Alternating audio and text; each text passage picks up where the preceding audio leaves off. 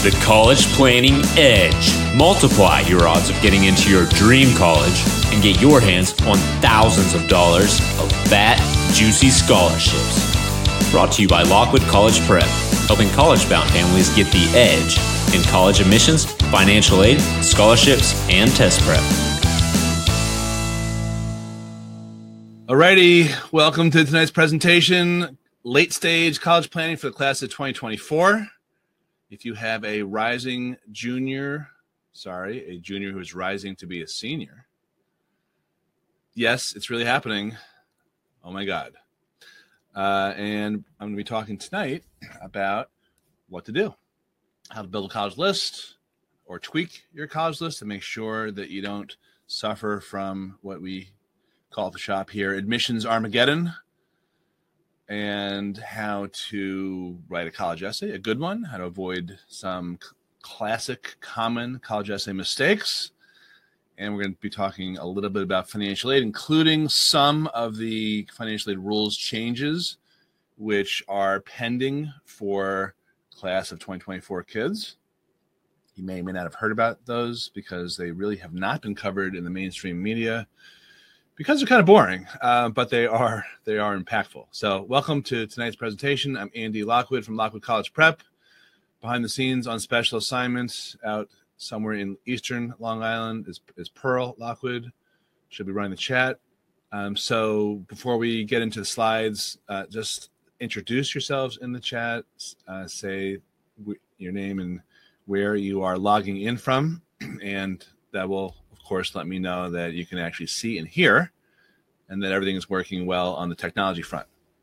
So see a bunch of people coming on. We had 100-something people register so far. We've got 42 who have logged in.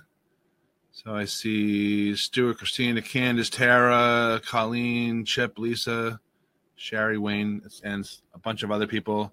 So just let us know in the chat.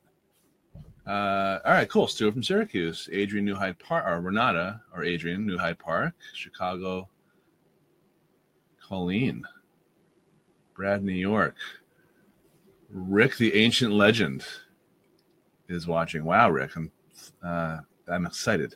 Christine in Tennessee, Mary from Maryland, Kathy from Garden City. So we've got near and far. Rochelle, who moved from Florida from Long Island to Florida. I was going to say that would be weird. So you made the smart move. Okay. All right, good. All right. So I'm going to proceed and share my screen here and go through some slides. And at any point, if you have questions, just pop them into the chat there, because Pearl will be moderating and flagging those questions for me, which I'm going to be answering at the end. She may answer some on the fly. As a reminder, the best questions are going to be the ones, therefore the ones most likely to be answered, are the ones that pertain to more than one person, not ultra specific, nuanced, special situation questions.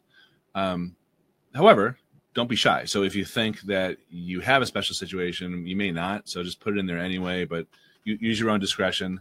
I'm just guessing I'm not going to be able to get to every question, but the whole thing is going to run about an hour, and I want to definitely try to answer your questions here as best I can. All right, so let me go to screen share. And again, as I'm doing this, please let me know in the chat that you can see let's see here, what did I do? Starting off good. I already lost it. So watch me fumble around. Workshop's going to go even better now. Here we go. As I was saying, view slideshow. Okay. Let me know you can see the slides. And I'll feel a lot better. Let me know in the chat. Can you see the slides? Yes or no? And I do see Rick already hassling me. That's good. Kathleen says, yes, she can see. Excellent. Okay. Renata, yes. Good. Okay. So here we are talking about late stage college planning for class of 2024 families, how to avoid admissions Armageddon. Here's what's on tap. What your rising seniors, class of 2024 kids, need to do this summer in terms of making sure they have a balanced strategic college list, how to make sure you're positioned for aid, including scholarships, and the financial aid changes, some of them. I'm going to be covering some college essay tips and traps to avoid. You are going to discover the truth about what it takes to get into a top college in today's challenging environment, how to maximize your eligibility for financial aid and merit aid so that you can afford tuition for all of your kiddos without raiding your retirement, cutting back on your lifestyle, or perhaps feeling like you have to sell a kidney or other vital organ. And you will also see how to find best fit colleges that help your child launch for success post-college. I didn't actually put that part in the email promos that I sent out, but then I added it back because I really feel like it's so important and it gets so easily sort of overlooked and swept under the rug that I felt the presentation would not be complete unless I put that in there. Well, if you're wondering if this is for you, you are in the right place. If you're confused or unsure whether your child can get into a decent college, or you're freaking out about how much college costs and whether you can even afford to send your child where she deserves to go. A lot of people come on these presentations, actually, they're not necessarily freaking out about how much college costs because they can write the check for tuition, but they just don't see why they should do it. They don't see the value. So that might be a related reason. You're in the right place if you're frustrated that your guidance counselor hasn't lifted a finger to help you with an actual plan to get into and pay for college next year. Might not be their fault, by the way, but you might feel like you just lost in space, just bounding around from adventure to adventure, from planet to planet, getting advice from other parents, from the internet, from your second cousins, sister-in-laws, nephews, a friend who got into University of Pennsylvania, bouncing around, never finding your way home. However, just to continue with this clever metaphor, danger. You may find that this presentation is even offensive. I don't intend it to be offensive, but I do say things knowing that I will probably offend some people. That's not my intent, though. You may discover that much of what you thought you knew about getting into college was wrong. And you may not, though. You may decide that what I'm saying is not right, and it's up to you. You have your own truth. But I want to just promise you, I don't have any other agenda. I'm not a guidance counselor. I'm not like other college advisors, and I'm certainly not a parent of a competitor to one of your kids. Actually, our youngest, Sammy, is a class of 2023 child, youngest of 4, and she's headed to college. So it's not like I'm done. I mean, it's really just starting in a way. But I really don't have any agenda other than just giving you what I feel based on my 20-plus years of experience is the truth as we have learned it, Pearl and I, in our practice. But you may have your own truth. However, you can't argue with this one. If you don't plan, your child may not get into the college he or she deserves, while others who don't quite have the same grades, they may actually get in. And that happens every year. If you don't plan, you may self-sabotage your ability to qualify for tuition discounts and grants and scholarships that you deserve. And if you don't plan, you may end up letting your child down if he gets into his dream college. But you've got to let him down and say, I'm sorry, you did your part, I didn't do mine. I can't afford to send you. So before we start here, just take a breath. Imagine that you didn't have any stress about getting into a great college or whether your child could get into a great college. You didn't have any worries about being able to write the check or afford it. And just imagine you had clarity and confidence about exactly what your child needs to be doing at all times and what you need to be doing at all times at every step of the way. There's a lot to do, and it may be a very condensed period of time for you right now. I'm recording this as school is about to end, And then the summer begins, and that's when a lot of our clients get to work on their applications and essays. We had great results from some of our clients. Kevin got into Stanford, and this is a nice testimonial from, I think he was actually in the preview video if you saw this. They were worried about their financial aid packages because their friends weren't getting anything, but then Rob and Stephanie, got great offers from a bunch of schools, and the best one from the most expensive school, Boston University. And she said the Pearl and I knew all the loopholes. Thank goodness, we're the best. Another kid was very excited to get into Cornell and started trash talking me immediately. Typical stuck-up Ivy League kid. We help parents negotiate their packages. Here's an example when we played Brown and Barnard off against each other. Actually, Smith too. And Brown ended up increasing their award by $17,000, and that was for more than 1 year, actually. So this is a teaching type of presentation, but just to get this out of the way at the end, I'm going to give you a few, if you'll give me a few minutes, I'm going to give you some details on how you can get more help from us, which is totally optional, obviously, and it's not right for everyone. And if you don't want to hear it, you can just drop off at that point. So that's just to get that off my chest, out of the way. So if you're wondering, why should you pay attention? Who are we?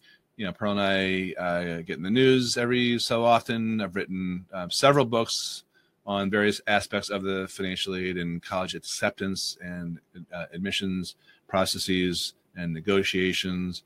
I'm working on a new book, which will probably be the most controversial book I've written yet. Not the most controversial that I've planned, but it's basically a compilation of bad guidance counselor advice. And so far I'm up to 25 examples. My own story, sometimes people say, like, how'd you get into this business? So I'll be quick about this because even though I seem to be attention seeking, I am really not. So I went to a really expensive college, Wesleyan University. My dad was low income. He was an artist / photographer and journalist. He wasn't really motivated by monetary things. That's why he pursued those careers. And his attitude was always, just go to the best school that you can. Don't worry. It'll all work out. Things will take care of themselves. Looks like he could have fed me a little more. Anyway, so how did it work out? Winging it generally is not the best way to have things kind of settle. I racked up more than 6 figures of student debt, had all sorts of problems with credit issues and mortgage turndowns and you name it, stress. So that's why that we don't want this to befall not only our kids, but your kids. Anyone who watches these presentations, that's a big motivator for how this business sort of found me, the business of college advising, before we started advising kids on getting into college as well as paying for college, because they are linked. When I was at Wesleyan, I had a roommate who was much lower income, I believe, and he drove that was the old GTI back in the 80s. It was a pretty cool car, very fast, very quick pickup. It was a standard. He had the latest, most hot stereo equipment, and was always playing his various instruments, which he seemed to be able to afford easily, especially when I was coming home from work and I had to take a quick nap before I had basketball practice. That was when he played a lot of his loud music. But somehow he figured it out. While I was working in the ice cream shop and I was, working as a custodian in the campus center, the Grill, GRILLE, as well as the ice cream shoppy. So, somehow he figured out. I didn't. I knew there had to be a better way, and that's part of what I'm going to be talking to you about today. Fast tracking you. And like I said before, we have clients get into all sorts of colleges, not just the elite schools, but also regular, quote unquote, regular schools. Some you've heard of, some you haven't heard of. We have clients from all walks of life, all shapes and sizes and colors and creeds and you name it. We have a lot of experience. I'm trying to dump this out in the next 50 minutes or so. The thing that may be off-putting to you or seem like a little odd is I don't really care where anyone goes to college. It's really irrelevant to me. And it's great that some kids, we had a client this year on one day get into Harvard, Princeton, Cornell, and Wharton. And my own daughter, my youngest one that I mentioned before, she got into an Ivy League school too.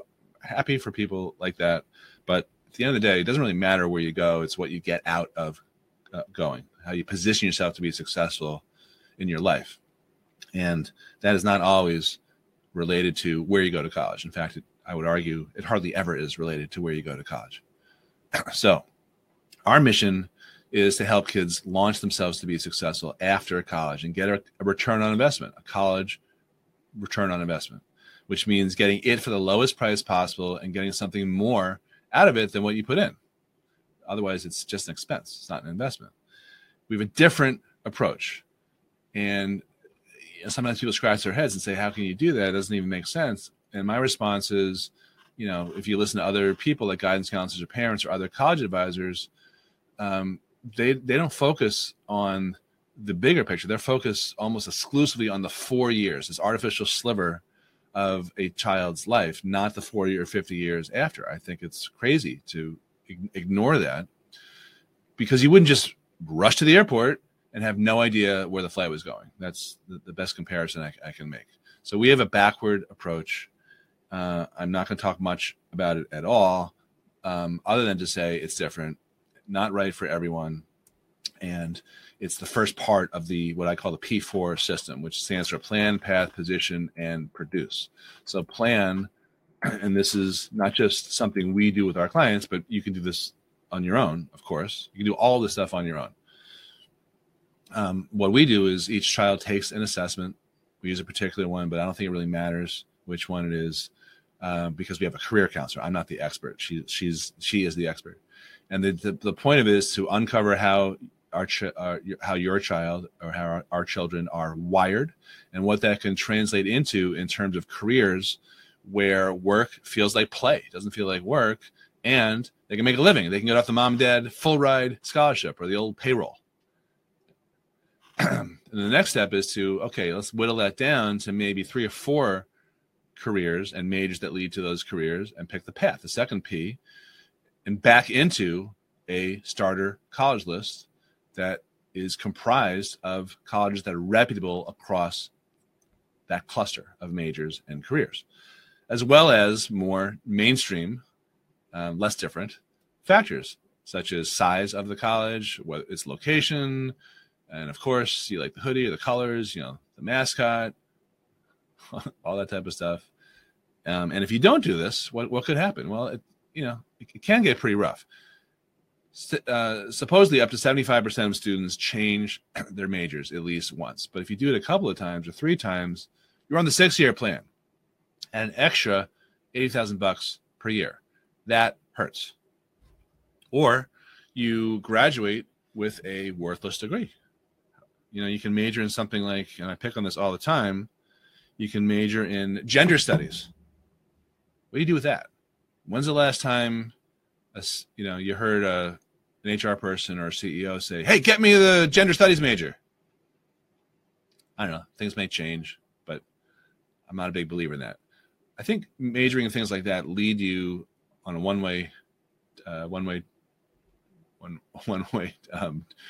outbound trip to a career at Starbucks or Chipotle or something like that. Nothing against those quick serve fine dining establishments, but after you spent $300,000 in tuition and room and board and all that stuff to end up there, I'm not looking for that.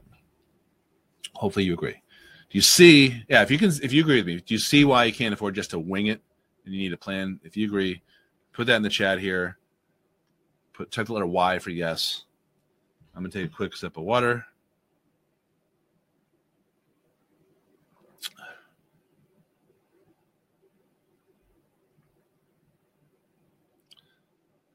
See a lot of chit chat here. Pearl, who ran into Stewart in upstate New York. That's very funny. Kathleen, Christie, and giving me some Heidi. Okay, good.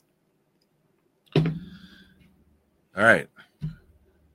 Like, what am I going to do? Change the slides if you disagree? I mean, I do like to see, though, that you agree. All right. The third P, we're going to be spending a lot of time on, because that has to do with positioning. How do you position your students? So as background, applications college applications are way up since before the pandemic. So I think overall they're up 23 or 25% since before the whole coronavirus thing started. All these schools saw huge upticks initially, and they continue to see upticks. Why? Well, there's some obvious ones and not so obvious ones. Why are there more? There are more kids applying to college. There's more colleges per kid being applied to, thanks to the ease of the common application, where you can press a button. Well, you have to enter your credit card information, of course, but for the application fees. But you press a button and you can pump out college applications to 20 colleges. Even though things are a little wonky right now at the stock market, overall, people are feeling pretty flush throughout most of the pandemic and into, I guess, this year or so, and able to, pay for college and not just look at state universities.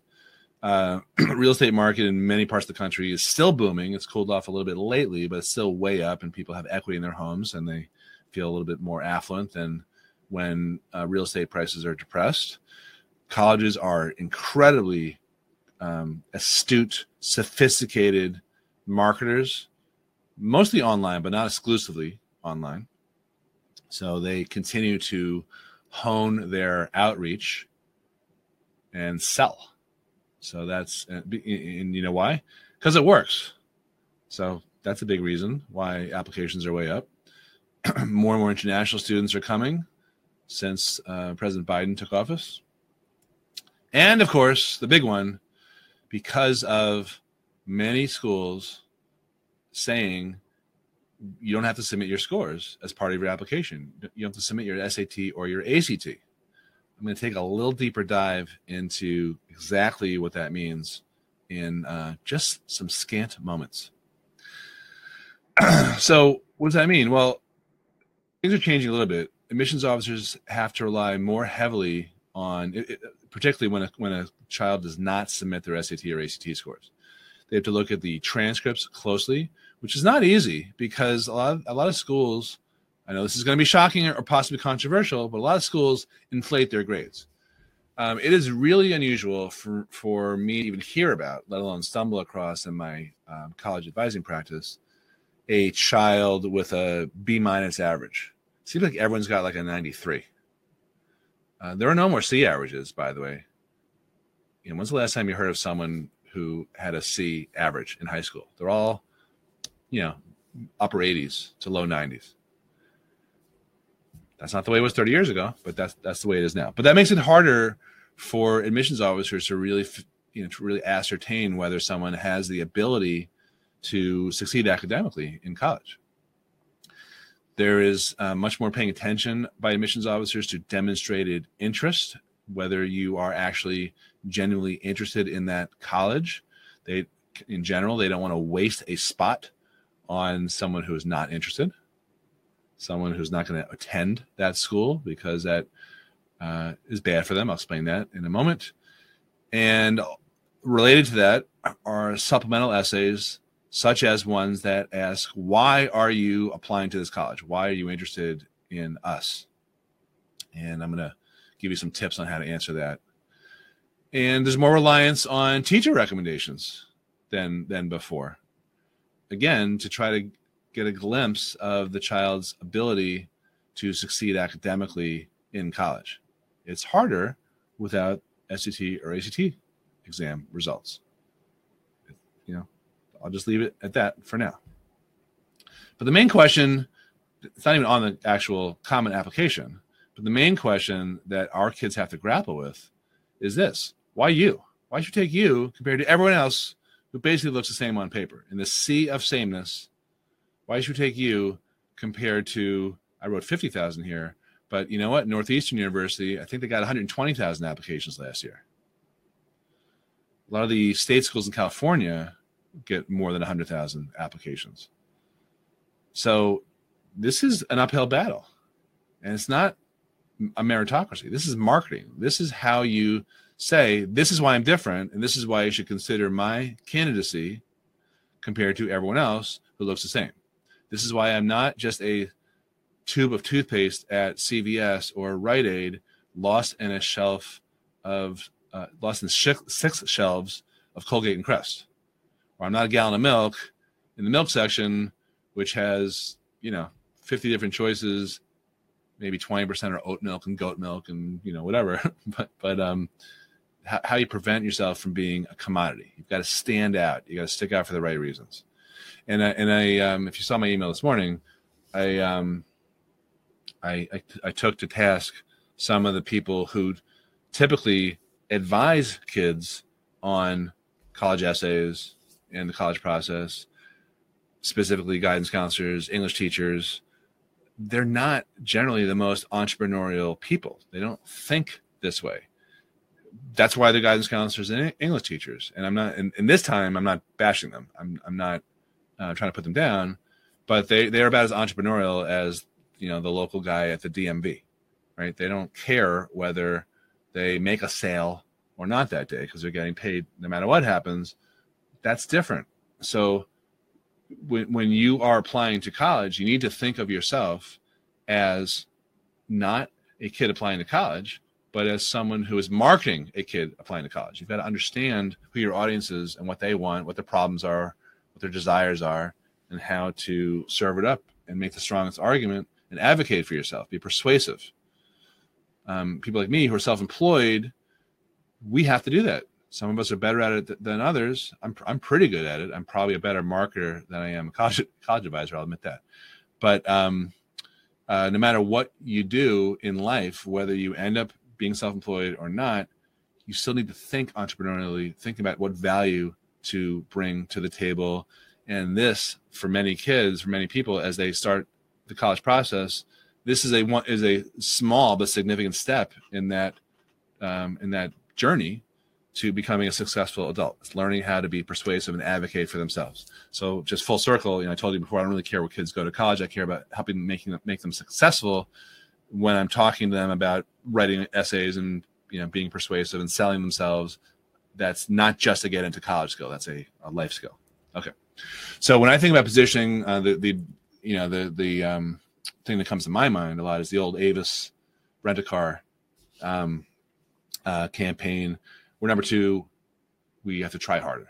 And the story behind that, which I actually heard from the founder of Avis when I bartended in between college and law school, was that Avis knew that they couldn't compete, or their ad guys knew that they couldn't compete with Hertz. They were the behemoth in the industry.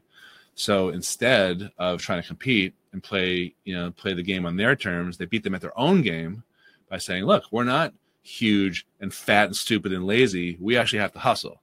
And they tapped into this sentiment about how much, America loves an underdog.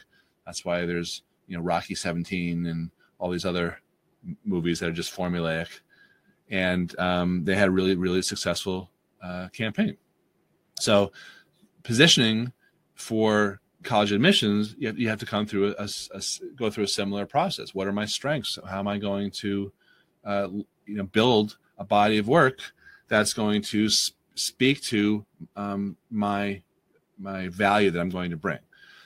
Understand that everything you've done. So this presentation is primarily for class of 2024 kids, but I know there's some younger families here too. Everything's on the record from 9th grade forward, which is why it's ludicrous to not have your first big college meeting, quote unquote, with your guidance counselor until 11th grade. By then, half of your high school career is in the books. So understand that admissions officers look at everything you've done in school, out of school, summers, leadership, your classes that you've taken, enrichment things, whatever. 9th grade forward. And academically speaking, the big three are your grades, your test scores, yes, still, and your rigor. How many AP classes, how many IB classes, that type of thing. How much did you push yourself? All your extracurriculars, out of school activities, summer stuff, recommendations, essays, interviews. Most colleges don't interview anymore, but there still are a few that do. So these are all opportunities to position yourself and to advocate for yourself, and demonstrating interest, which can mean visiting colleges, but not only. All right, so I talk a lot about engaging in typical versus atypical activities. Like it's great to be in National Honor Society. Like a lot of kids are getting inducted into National Honor Society this time of year. And when I talk to them, I'll say, hey, congratulations on making it into the top 80% of your class. That is a typical thing. That is like, it's nice to be in National Honor Society, but that is not atypical. Colleges want atypical. So there's a difference between being in a club versus founding a club, or being an officer of a club, president, vice president, secretary, whatever. There's a difference between going on the cancer walk versus founding your own charity. Now, by the way, just because you found a charity doesn't mean you're gonna get into college, or just because you don't do any of these things doesn't mean you're gonna get into college. In fact, there's a lot of this is going to be shocking, but there's a lot of parents or dads and moms who will set up a 501c3 charitable organization for their kids and do all the work and say, hey, I know they didn't do anything in 9th and 10th grade, but we just formed this charity, and now she's all of a sudden very charitable, very philanthropic. You can't do that at the last minute. If you do something like that, it's got to be genuine. All this stuff has to be genuine. There's a difference between being on team versus being captain or all league. Someone who likes to write is different than somebody who self-published 2 books, winning a writing contest or a poetry contest, things like that. Someone who likes to draw versus someone who had their work exhibited. So what can you come up with? If you have someone younger, what can you come up with that is atypical? That's what you should be thinking. Don't just do the same stuff that everyone else is doing, because you will not get above average results. You'll get average results. Okay. And again, questions on that, pop them in the chat here. I will be turning to them in a few minutes as we zip along here. Here's a case study that I've relied on for a few years that I think is pretty illustrative, as we say. So I had clients who were twins. They were your typical soft-spoken, introverted, yes, dorky, nerdy robotics guys who were very into music too, with a very outgoing, effervescent mom, single mom. So kind of a perfect storm there, right? Painfully shy. And the mom was very stressed out about what they could do to stand out. We had numerous conversations that lasted months about, hey, what about the organic garden idea? Photographing that and documenting that, And they would be like, a little whiny, a little Ray Romano-y, But then, and Julie credits me for this one, which I take partial credit for, not all. They had an opportunity to sort of go to the middle school as a farm system to promote robotics, which, to their credit, they seized that opportunity. That was something they latched onto, showed initiative and leadership and a bunch of other positive characteristics. What I will take credit for is, as the school year was ending, I said to Matt and Andrew, hey, what happens then? What happens next? What if kids want to do this over the summer after the school year ends? And they said, So instead, I prompted them, I challenged them to create a program for them. And they did that. To their credit, they created out of thin air. And that was pretty cool, not only for the kids, but here's what happened next. They got some local press. That's Matt on the left. By teaching kids, high school students giving back to young computer programmers. And that got translated into local media, local television, which was pretty cool. And we shamelessly sent the clip and copies of the news article up to the college of their choice. And here's what happened next. We're on cloud 9. We've gotten to Cornell, and we were still in shock. We had no expectations. Couldn't done this without you, etc. Huge thanks to you and Pearl. And furthermore, as a follow-up, just spoke with a Cornell admissions person who said, not only was this incredibly competitive, by the way, of course you hear that every year, little inside baseball there, and we had exceptional applications, and so you don't usually get feedback from admissions officers directly like that. So that was pretty awesome. All right. Again, pop your questions there. I will answer them. Moving right along, because I have a lot to cover here. Let's talk about test optional. So all things being equal, notwithstanding the rhetoric that's out there and articles and things that you probably read. I probably read more than you, but it's all the same stuff, so you're not missing out. Admissions officers would prefer in a vacuum to have SAT or ACT scores because they are helpful. Not perfect, but they're helpful predictors of performance. However, I want to tell you, understand this. There's a difference between applying test optional and being accepted test optional. And colleges are very murky about exactly who they accept. We're starting to uncover some of the data, but it's kind of surprising even to me.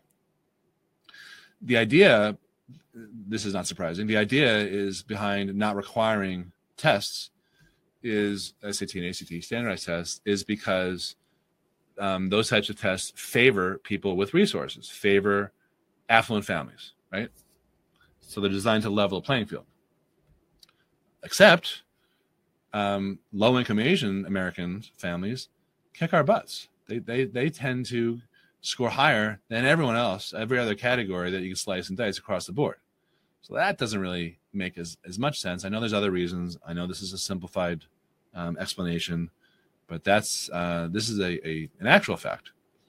And a lot of the colleges, probably all of them, state that the purpose of the test optional policies is, not just to level the playing field, but it's to increase diversity, right? That's the outcome that you get from improving access, supposedly.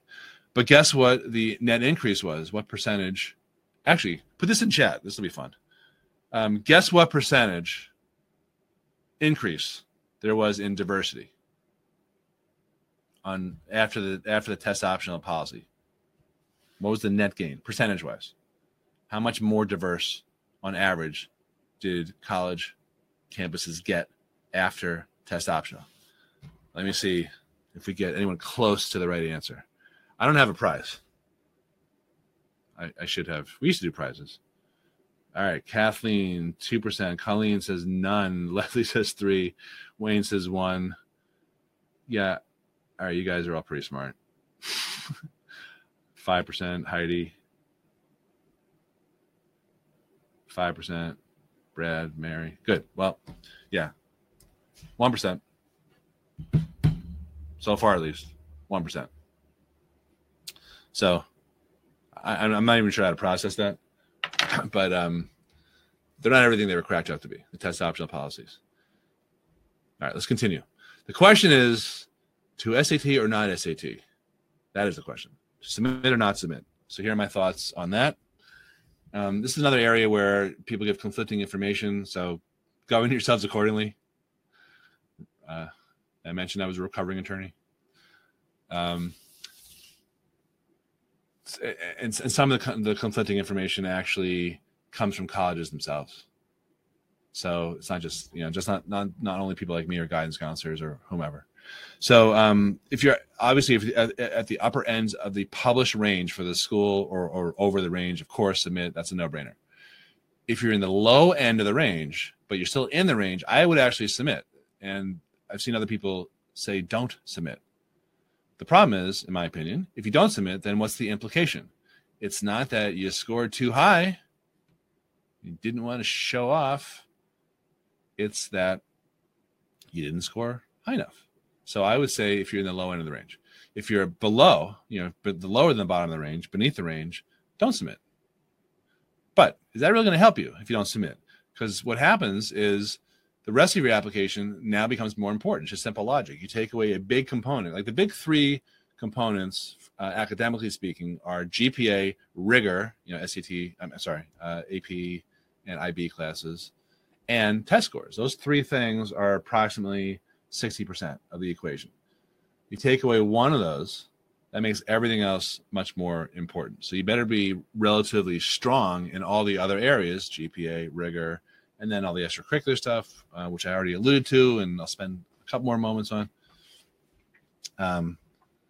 So there's a lot of people applying to college as test optional that had no shot of getting in. So just because the numbers are so wonky and skewed and weird doesn't mean that it's harder to get into college. It just means that there's more unqualified people throwing in applications because, hey, why not? They won't look at my, Harvard won't look at my 1320 SAT, which would be a good score for probably 95% of the colleges in the country.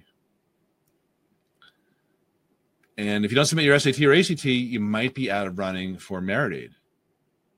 That's not always the case, but generally speaking, colleges award merit aid on grades, GPA, and SAT or ACT scores. Interestingly, sometimes frustratingly, they don't award based on rigor for the most part. So you can actually have a lower GPA, unweighted GPA, because you took harder classes and you may not qualify. I've seen that happen a lot. Kind of crappy. So if you need merit aid, you may not get it.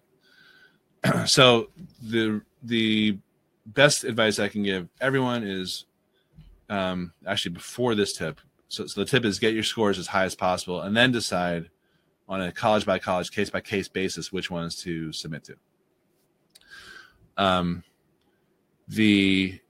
The first thing to do is to figure out which test is best. Don't take both. Don't study for both, the SAT and the ACT. Take one of each or do a diagnostic. We offer that also. Plenty of places offer diagnostic exams.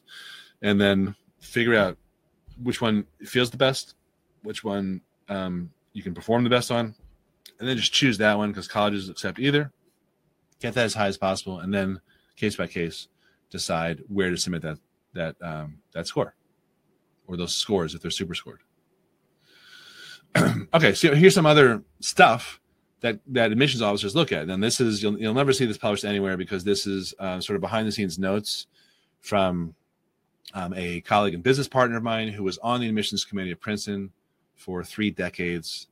And this is his crib notes in terms of what they were trying to ascertain from their college applicants at Princeton by reading into the reports from guidance, but the transcripts from the teachers, from any interviews. Princeton does a lot of alumni interviews and their extracurricular. So the extracurricular stuff is on the left and the essays, and the stuff on the right is from recommendation letters. So if you just take a step back, this is almost entirely character related stuff. Stuff on the left is, what's shown in terms of your achievements, your talents, your leadership. Those are things that you've done, but also including how are you revealed in the application and the interview and the essay, service, perseverance, overcoming obstacles, etc.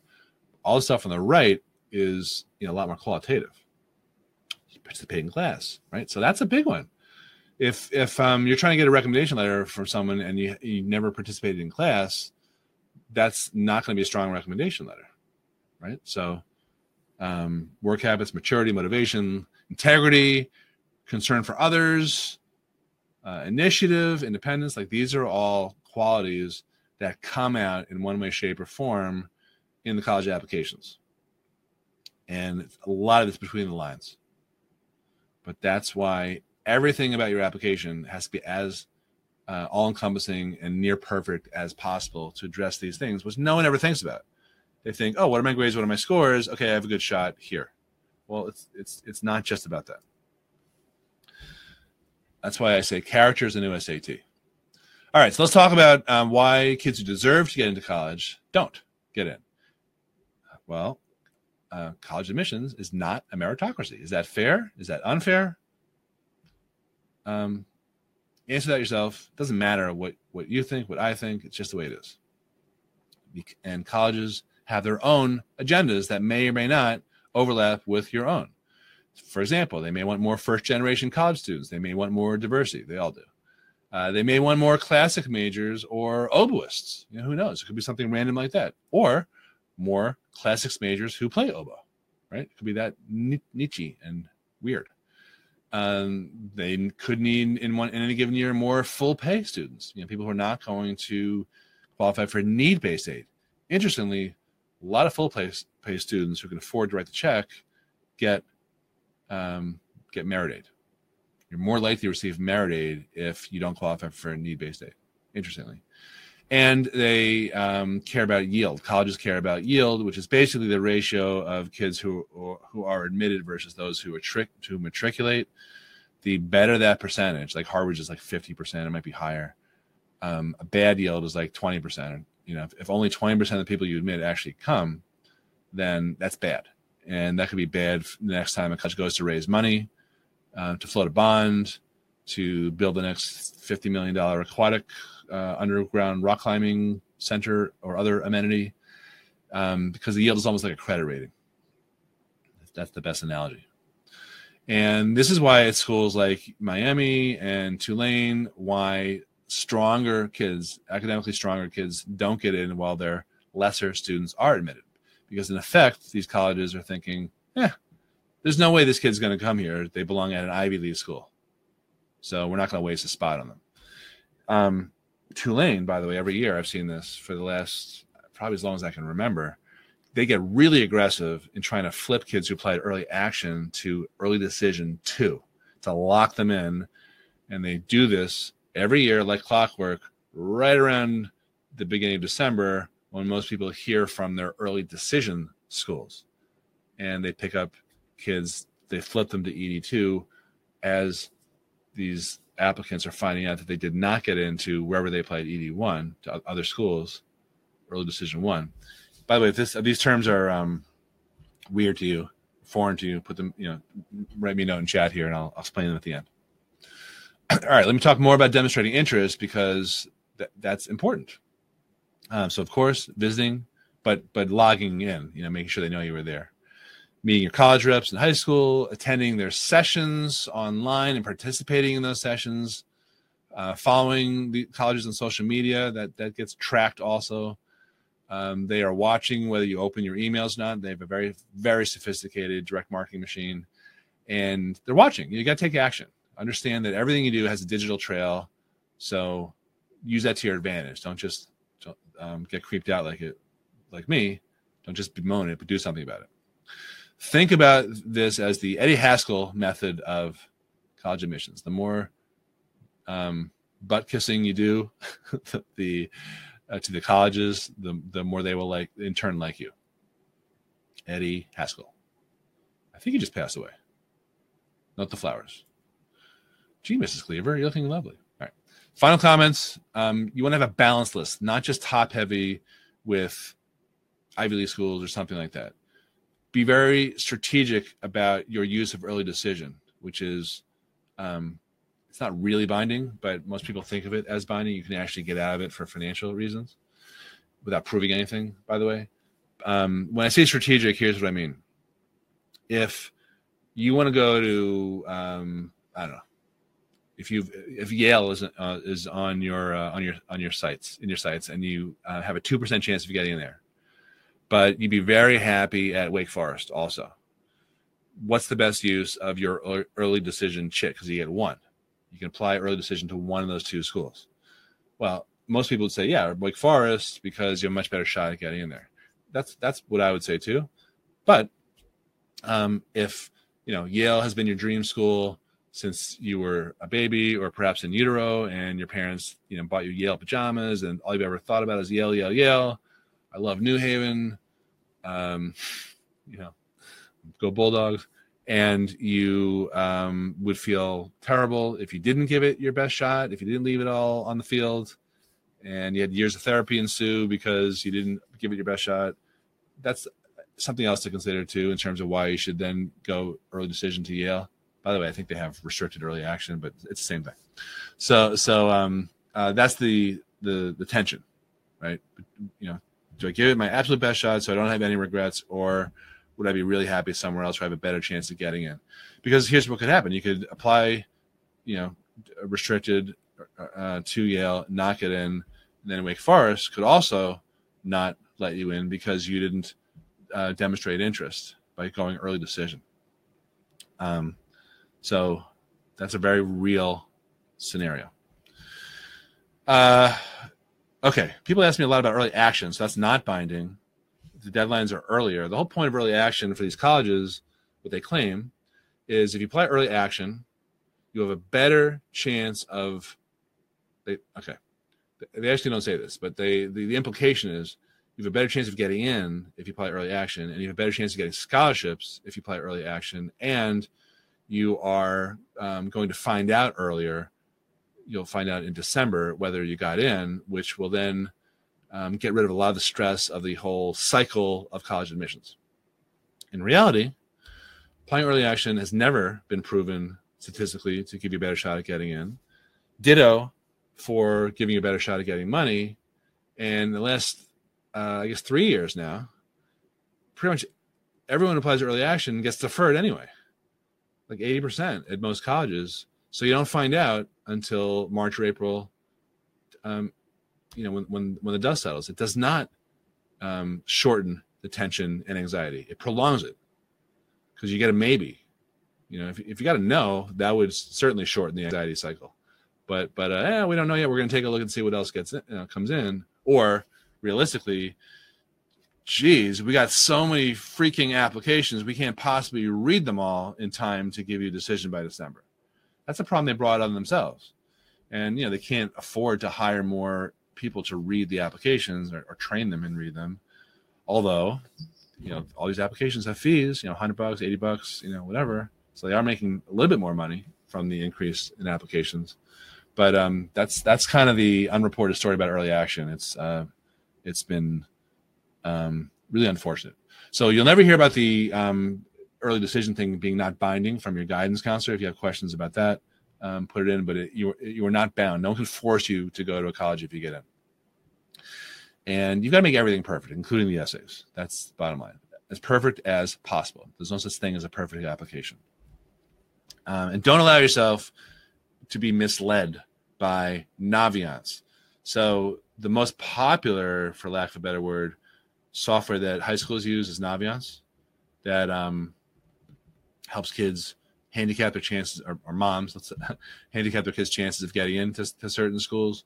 It is helpful, but it's incomplete, and sometimes it's misleading. There are other programs out there. I think a lot of private schools use something called SCOIR, SCOIR. I think it's got weird spelling, but it kind of works the same way. So don't allow yourself to be misled.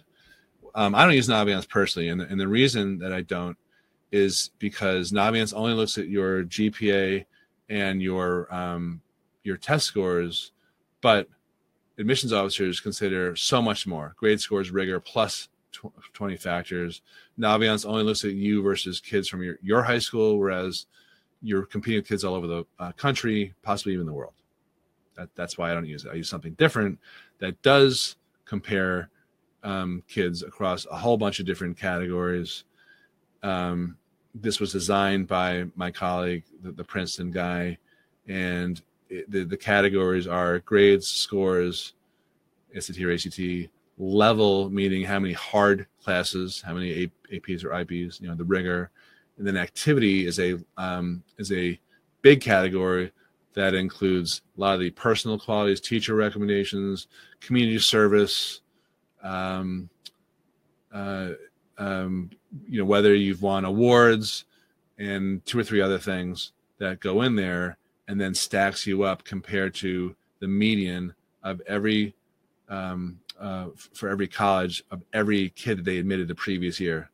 So it's a lot more comprehensive, a lot more accurate. It's not just 1 or 2 things, and it's you versus everyone that was admitted the previous year.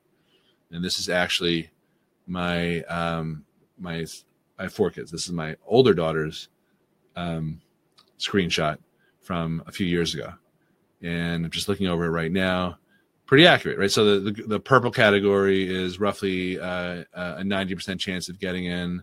The blue category is roughly a 65% chance of getting in.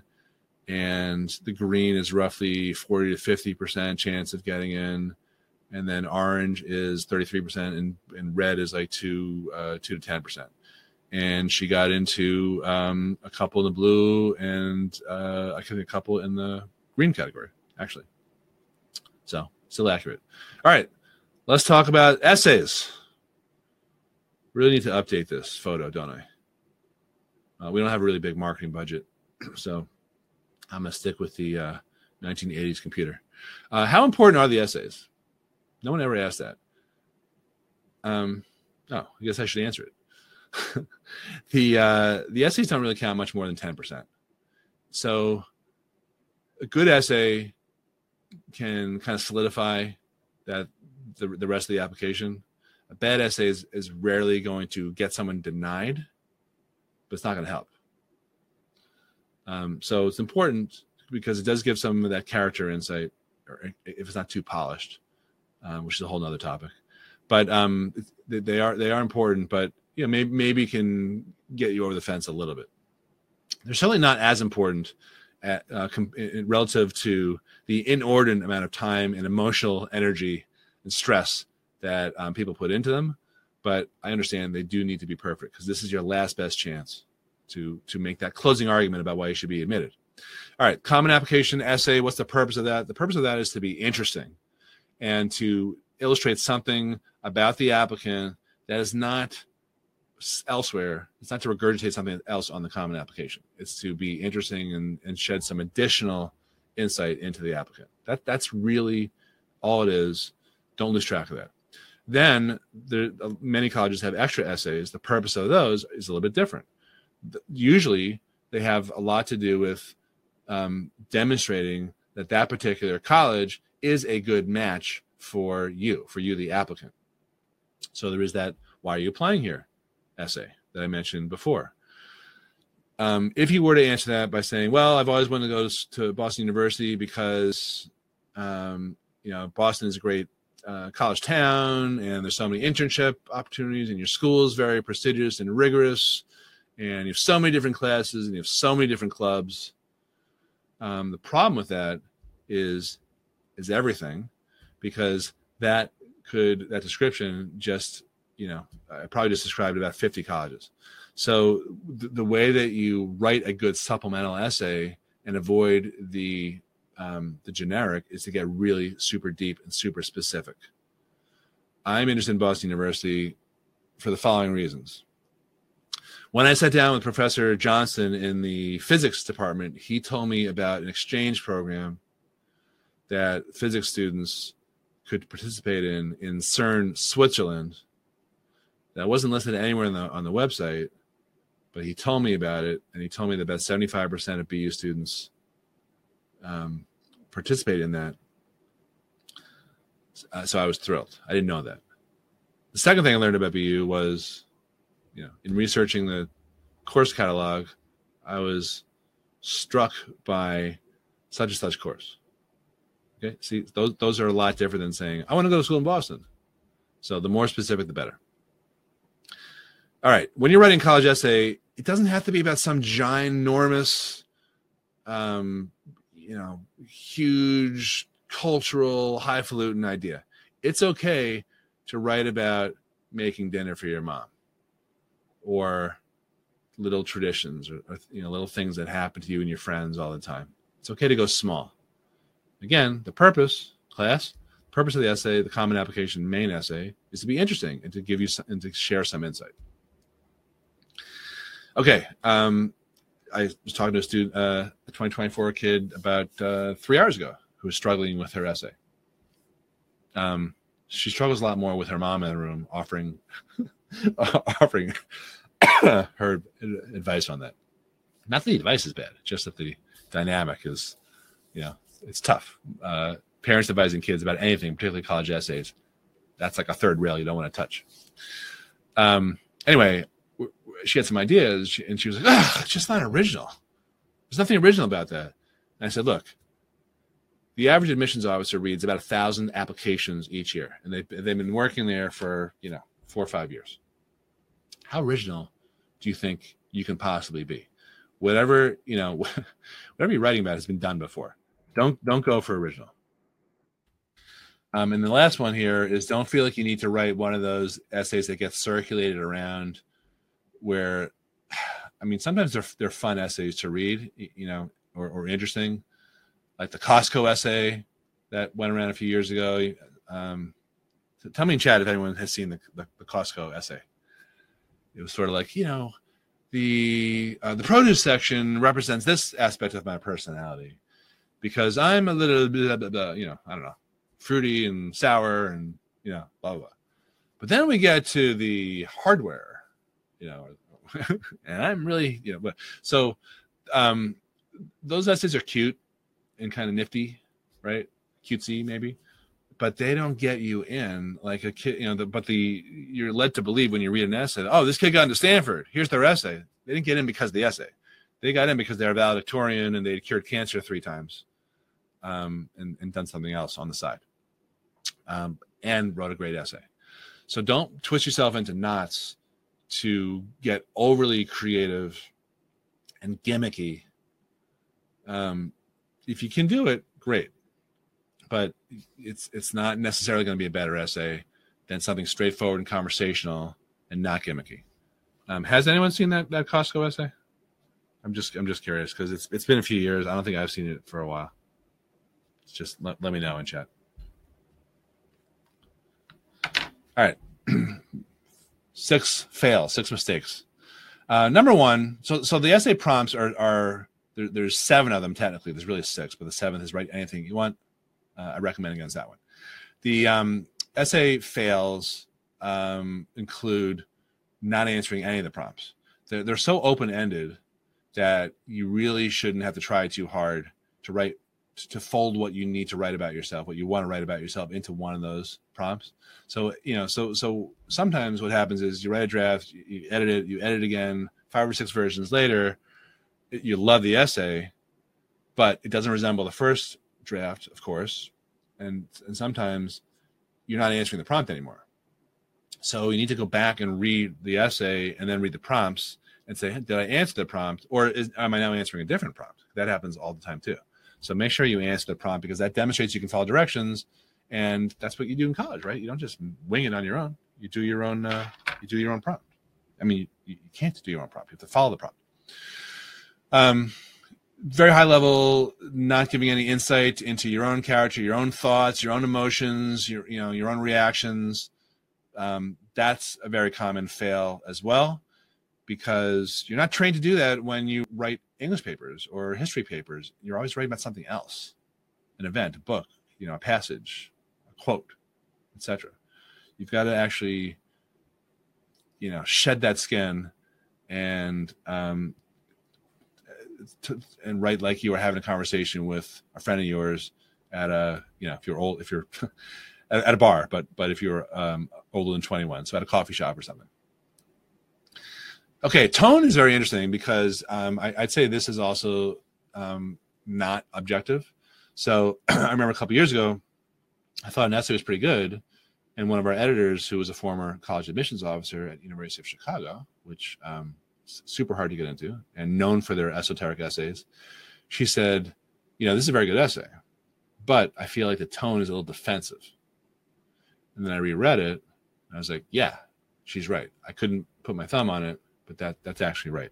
So you don't read it only for puncture and grammar and strategy, but also look at the tone. Too many chefs in the kitchen. Yeah, if you write by committee, you're going to end up sounding like everything except you. It's got to sound like a kid wrote it, not a recovering attorney, not a mom, an aunt who's an English teacher, or a third cousin twice removed who went to Columbia. You got to have the voice. It's a cliche, but it's important. It's not just about having too many chefs in the kitchen, it's having the wrong chefs in the kitchen. A lot of times English teachers and guidance counselors just don't understand the purpose of an essay to be persuasive.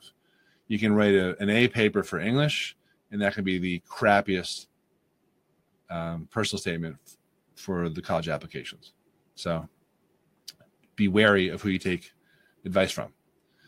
And the biggest problem, I would say, is writing a boring essay, failure to be interesting. It's got to be interesting. Your first sentence has to be interesting. I think of it like a headline in a tabloid. Headless body and topless bar is one of the most famous headlines ever from the New York Post.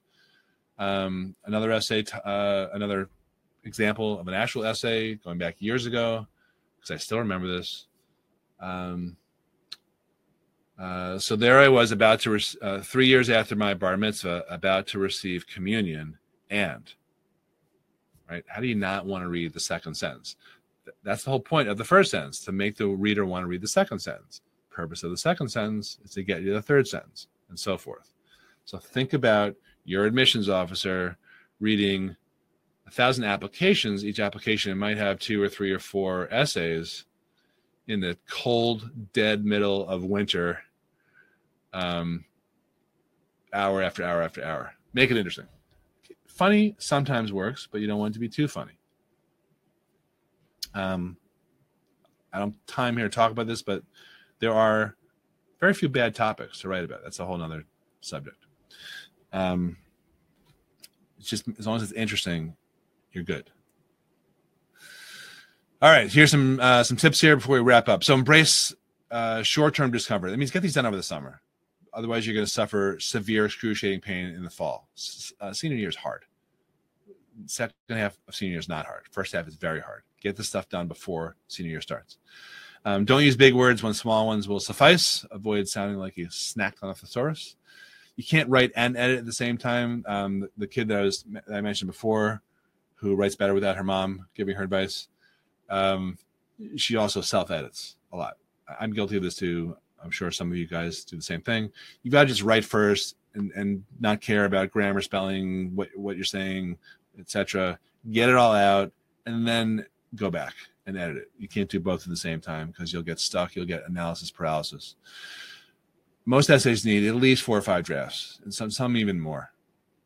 That may sound like a lot to you. It's really not. But you can't do it at the last minute and write a good essay because your essay needs to breathe in between drafts. Some of the best writing is done in between drafts when you're doing other stuff, like walking the dog or, playing video games. Probably not. Taking a shower. Hopefully you do that. Making your bed. God, now I'm just dreaming. And the best thing you can do is after you're done with it, or after the couple of drafts, read it to yourself and listen to the words come out, and you will absolutely 100% guaranteed make changes as you hear the words spoken aloud. You will pick up on stuff that you didn't see because your eyes gloss over when you're just writing stuff over and over again. You fill in things visually that aren't really there when you're reading it mentally, not aloud. When you read it aloud, you'll capture those things. Things sound funny. So please do that. If you do nothing else, please do that. All right, let's talk money. There's 2 different types of aid. Kool-Aid. There's need-based aid. Kool-Aid. And there's merit aid. And there are tax strategies for high-income business owners. And I don't know if he's still on, but the ancient legend Rick is my go-to guy, not just personally for our taxes, but also for my clients, who specializes in exactly this, helping business owners unlock money from their businesses using what he calls tax scholarships. He claims he invented the term. Probably did. And then there's outside scholarships from other entities, not colleges. The big money comes from colleges themselves, but there's plenty of money out there like the Coca-Cola scholarship or you name it, that are very competitive. But most of the success I see people enjoy in terms of getting money from outside scholarships does not come from applying to the same stuff that's on the internet that everyone else applies to. It comes from local scholarships. So that's my quick advice on local scholarships. So real quick, in terms of need-based aid, because I do a whole nother presentation on this, it's based, in general, your eligibility for need-based aid is based on your income and your assets and your ability to pay. But it's more about where you have your money saved, not how much. Those common applications are called a FAFSA, Federal Student Aid, free application for federal student aid, and then the CSS profile, which about 400 colleges require in addition to the FAFSA. Rules are complicated. They don't always make sense. You may not qualify. It's okay if you don't because there's plenty of other money out there. And the rules are changing next year. So they're changing for your 2024 graduates and anyone who's going to be in college in 2024 and beyond. So I'm going to talk really briefly about that. The most important factor in financial aid is how much they think you can pay, which is currently called the expected family contribution. It is changing to the student aid index. That's one of the massive, meaningful changes that the good folks at the Department of Education are laying down for next year. Nobody thinks their EFC and I'm going to guess the SAI is fair. But that's just the way it is. You want to have a lower expected family contribution. In general, though, your income penalizes you much, much more than assets. Assets count much less than your income. And in that group of assets, money in your kids' names, custodial accounts, UTMA, UGMA, those are the assets that penalize you the most. So you don't want to have money in your kids' names. And conversely, there's some assets that don't count against you at all. They're totally exempt. Wouldn't you like to know which ones they are? Well, okay, fine. Some of you may have read this. I have a tabloidy report called How to Hide Your Money from the Financial Aid Office Legally and Ethically. Thank you very much. Or How to Shelter Your Money. They're fun to discuss, but I got to tell you, they don't work for everyone. They may not pay off for you. It may not pay off for you to move money around because your income might be too high. There's no magic ceiling, by the way, for income, but on a situational case-by-case basis, we can figure out whether you're going to qualify or not. There are more than 4 shelters in the financial aid formulas, and these are assets that don't count against you on the FAFSA, on the federal form that every college takes. Your primary residence, I put an asterisk there because any other real estate that you own does penalize you. Retirement accounts, exempt. 401k, IRA, etc. Life insurance with cash value, exempt. Annuities, totally exempt. That's for the FAFSA. The CSS profile that approximately 400 colleges take works a little bit differently, but for the most part, this is what you need to know. And the 4.5 shelters comes from if you're self-employed and you own a business. Currently, if you have fewer than 100 employees, your whole business is worth 0. Under the new rules that are slated to change this fall, business value is not going to be 0. You can still lowball it. It's still very subjective. That's why I'm saying it's a half a shelter if you own a business. All right. And I mentioned before, the rules for the CSS profile are different in that the profile is about 200 questions, almost 300 questions sometimes, depending on what school's supplemental question they ask you. And more inclusive. They penalize more stuff. So they'll penalize you for primary residence, and they'll penalize you for some annuities. So the FAFSA is changing because of the FAFSA Simplification Act that was passed a couple years ago, and it's slated to happen this December of 23. And I'm guessing New Year's Eve is when it's going to come out. So a whole lot of stuff behind the scenes that has to happen with colleges to implement this, their software, their training, etc. By law, they have to do it by January. I think they're going to do it right up until the end of December. And I think it's going to be one giant cluster. You know what? It's going to be a big problem. In Pearl, who's in chat here, who handles FAFSAs for 350 something people a year. She's going to have a very hard time with this. So she's looking forward to it. She loves a challenge, my little Pearl.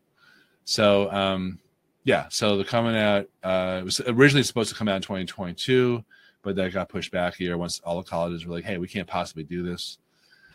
So this is the year, 23, where we're going to see the changes in effect for class 2024 and anyone who's in college in 2024 and beyond.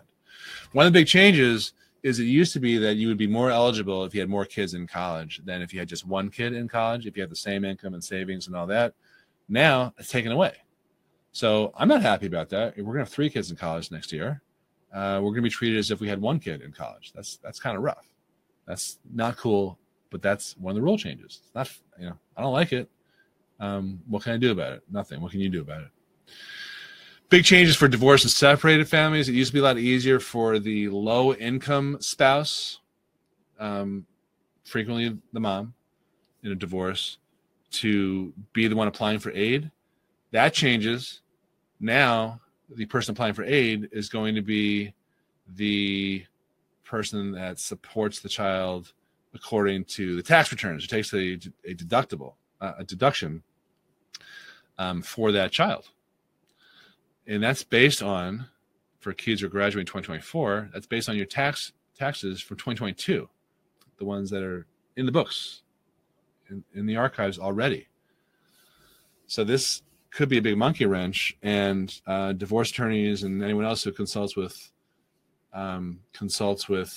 divorcing or separating families was probably unaware of this. So what do you do if that is you? If you already filed, and now the higher income ex-spouse is one who's supposed to be applying for aid, they're not going to qualify. What do you do? Well, there's not much you can do. You might be able to file an amended return to change the parent that declares a child, but it's going to be a little dicey. But going forward, understand this. If you're looking ahead, what you want to understand is the IRS rules are now aligned with the FAFSA Department of Education rules. Here's good news. If a parent sent money in through a 529 or wrote a check to a school, that would reduce the child's eligibility the following year after that, but no longer. So that's good news. We don't anticipate any changes with the CSS profile. There was some chit chat about more colleges requiring the CSS profile because the FAFSA has all these changes and it's being streamlined and it's going to ask for less information. But taking the CSS profile as a college financial aid office requires a ton of training, and they generally hate it because it's so complicated. So I'm not really sure if a lot more schools are going to require the profile, but I'm keeping an eye on that trend. Final thoughts. If you don't qualify for need-based aid, that's okay. There's more merit aid than need-based. Colleges incent people they want to come, generally with high grades and high scores, but sometimes diverse families or other special characteristics. And there's a lot more merit aid out there. Most colleges, especially the private ones, discount heavily, more than 50%, more than 56% off tuition. There's a lot of bargaining out there. Paying full price is a choice, not an obligation. The net price calculators that you'll find on every college website are a good starting point. I'm a little curious about how they're going to work with the new FAFSA rules changes. So be skeptical, but use them to get an idea of whether you might be able to qualify. Just keep in mind that the rules are going to change, and keep in mind there's no standardized way that colleges ask about this stuff on their net price calculators. So it's a starting point. It's not written in stone.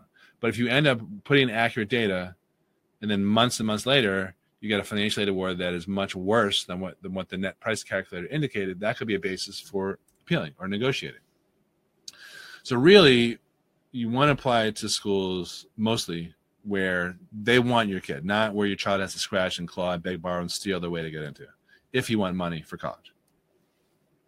And a lot of times the money is negotiable, particularly because the colleges care about their yield and they don't want to admit people who don't come. So they may think it's worth a few bucks more to entice kids to come. I have so many examples of that. I actually should have thrown that one in here today. I just got one about 3 or 4 weeks ago where a student got into Dickinson and Lafayette. She got something like $30,000 from Dickinson and zero from Lafayette. So we told Lafayette, hey, we got a better offer from Dickinson.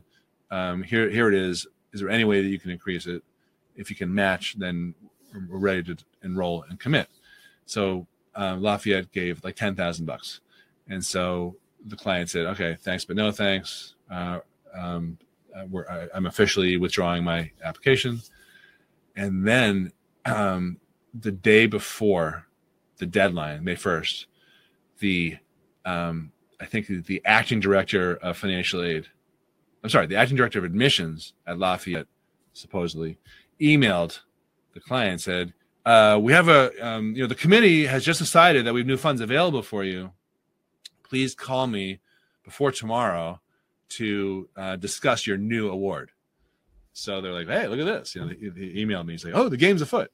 And It turns out the new offer was still not $30,000. It was closer. I can't remember what it was, but it was just interesting. It's like, it's like going through a bazaar in the Middle East or something with all these people hawking stuff at you. Very interesting. Anyway, the college website stuff is inconsistent at best. All right, real quick about business owners, then we're going to wrap up. So I mentioned before, businesses are no longer automatically worth zero. I don't think that's a big change because most people didn't know that anyway. We have accountants who don't know this stuff. But value is still subjective. So, you can say, okay, I have a certain amount of cash, and I've got inventory, or I own real estate, but that doesn't mean that's the value of your business because you have other liabilities both on the books and maybe off the books. If you had to sell your business in 30 days at a fire sale, that would be a lot different than if you marketed your business for 3 months and you had an auction and you got competing bids, right? So it can be subjective. I mentioned before the ancient legend, tax scholarships. Some of the things I see recommended a lot, Section 127 plan, which is an employee tuition benefit plan. Legitimately putting kids on payroll, it's all going to be documented. But a lot of kids can be social media consultants.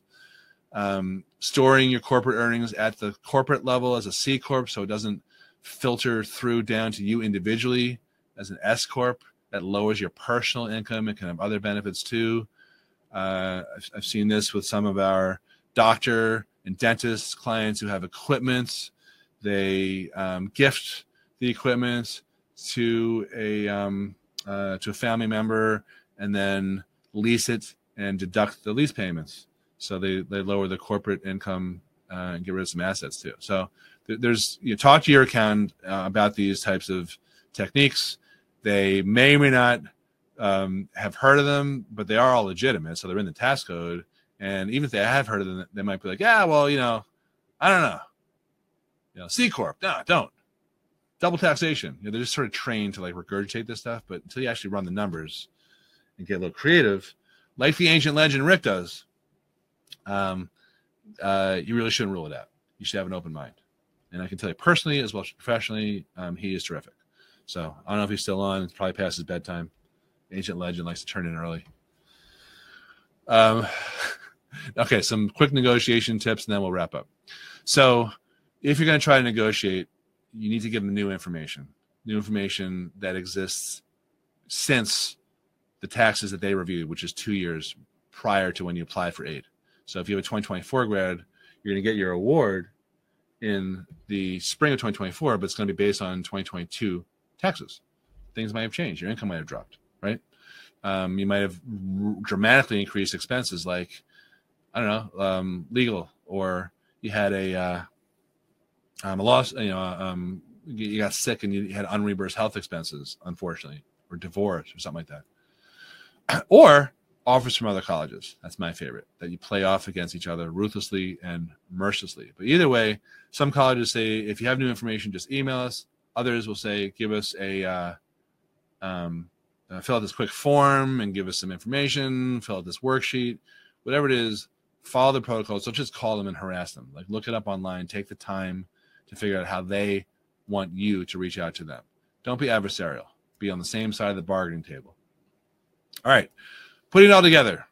This is a backwards approach, right, to launch for success post-college.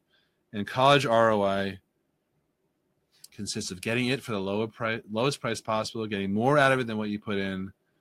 And if you work with us or any advisor, getting return on advisor means getting more out of it than you gave.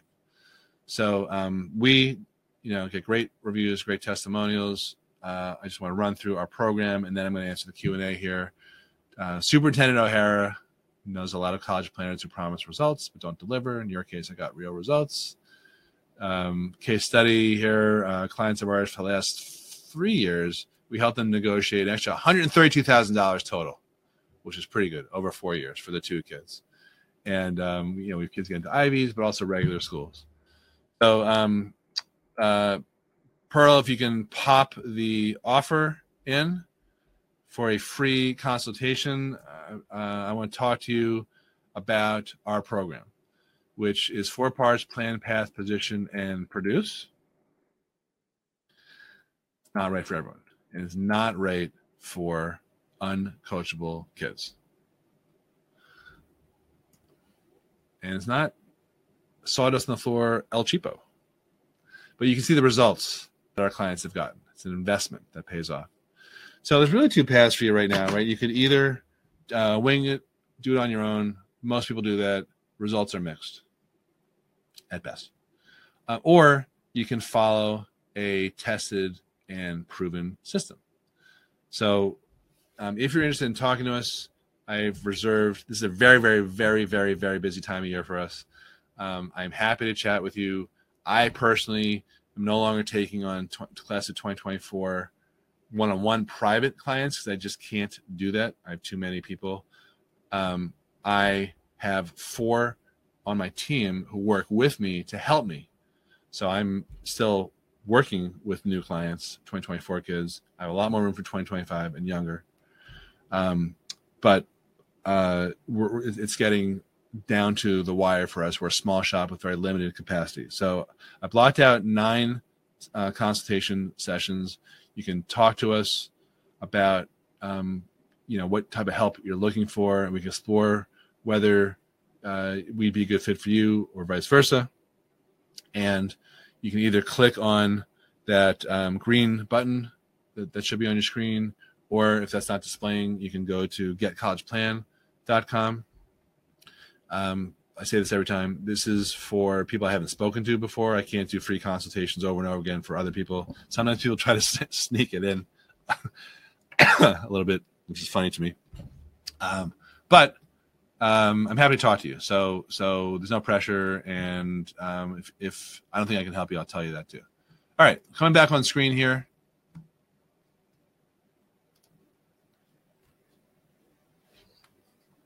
Now I'm going to go to the chat and see what the questions are.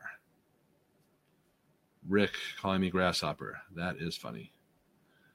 All right, no one's seen that essay, huh? Costco essay. All right, good. Interesting. All right, questions in the chat. Let me see what happened here. Okay, I'm just going to go through them in order.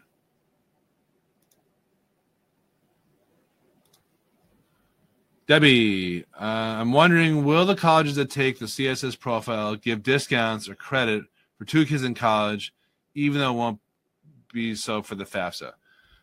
My suspicion is yes, but that's just a suspicion. So that's hopefully a good thing.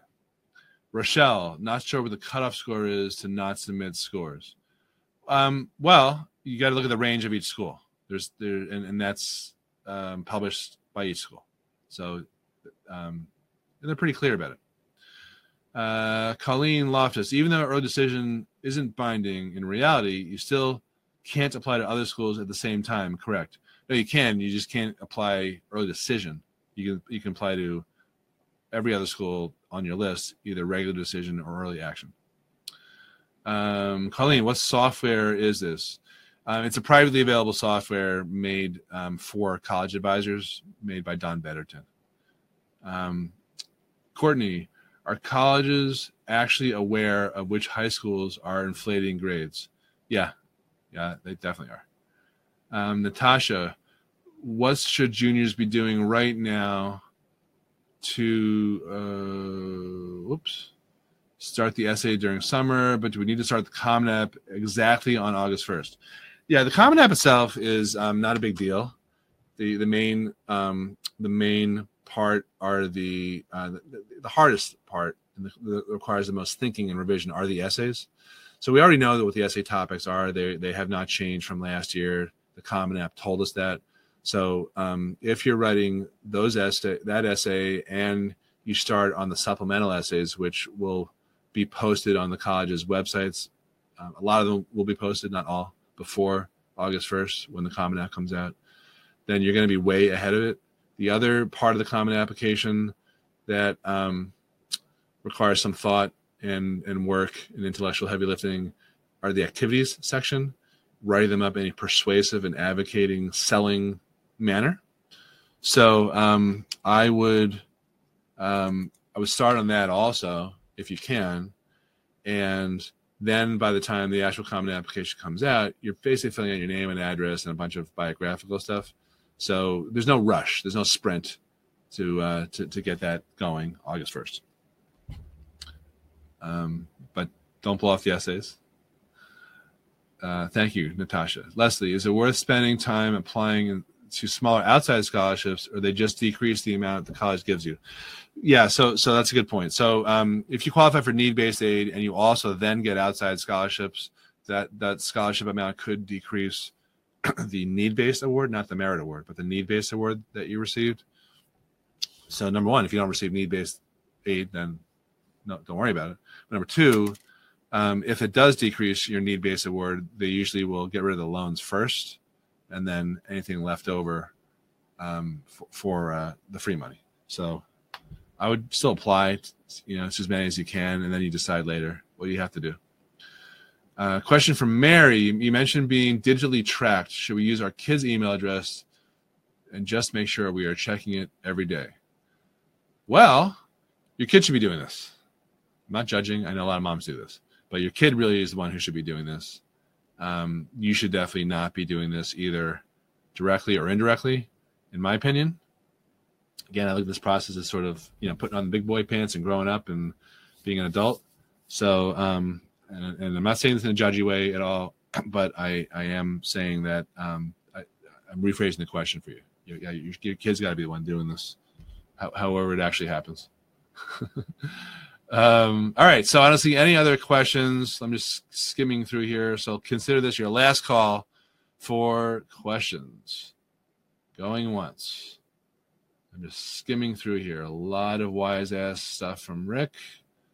So nice that he figured out how to use the internet and get on my webinar. Stuart, thank you. Who ran into Pearl up at SUNY Geneseo this weekend.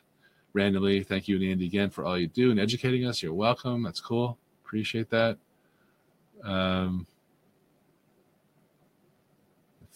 Okay, JC. My 4 kids had a fantastic counselor who worked wonders with essays. Yeah. I've been saying all of them are. I mean, that's great. Good for you. Not all marketers can write well. Yeah, no, of course. I know.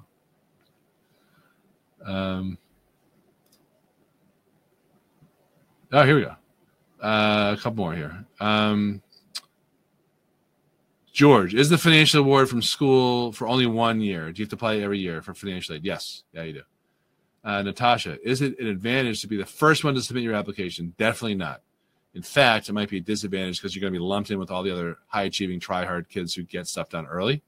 So you may not want that comparison. Cool. All right. Kathleen says thank you, and we're talking Saturday. All right. Awesome. All right, guys. That was fun. Thanks for sticking it out with us. And again, I say this every time. Pearl and I love doing this. It's one of the more fun things we do, and I know you're not getting this information or this perspective, from other people, and I see not everyone agree with me, which I warned you was going to be the case. That's totally fine, but thanks for joining us. I know you had other things you could have done tonight, so I really appreciate it, and I hope you at least got food for thought and found some of this valuable, because this was a non-refundable webinar. Have a good night. Bye-bye. Thanks for listening to the College Planning Edge podcast. For more information about our Inner Circle group coaching membership, which is a great way to dip your toes in the water of the whole college planning morass, and get access to our double secret software, College Guru software, that helps you create a strategic list of colleges and identify fat, juicy merit aid and need-based aid opportunities, as well as some other benefits. Check out the Lockwood Inner Circle at lockwoodinnercircle.com and use the coupon code podcast for 50% off the first month's membership. Thanks for listening.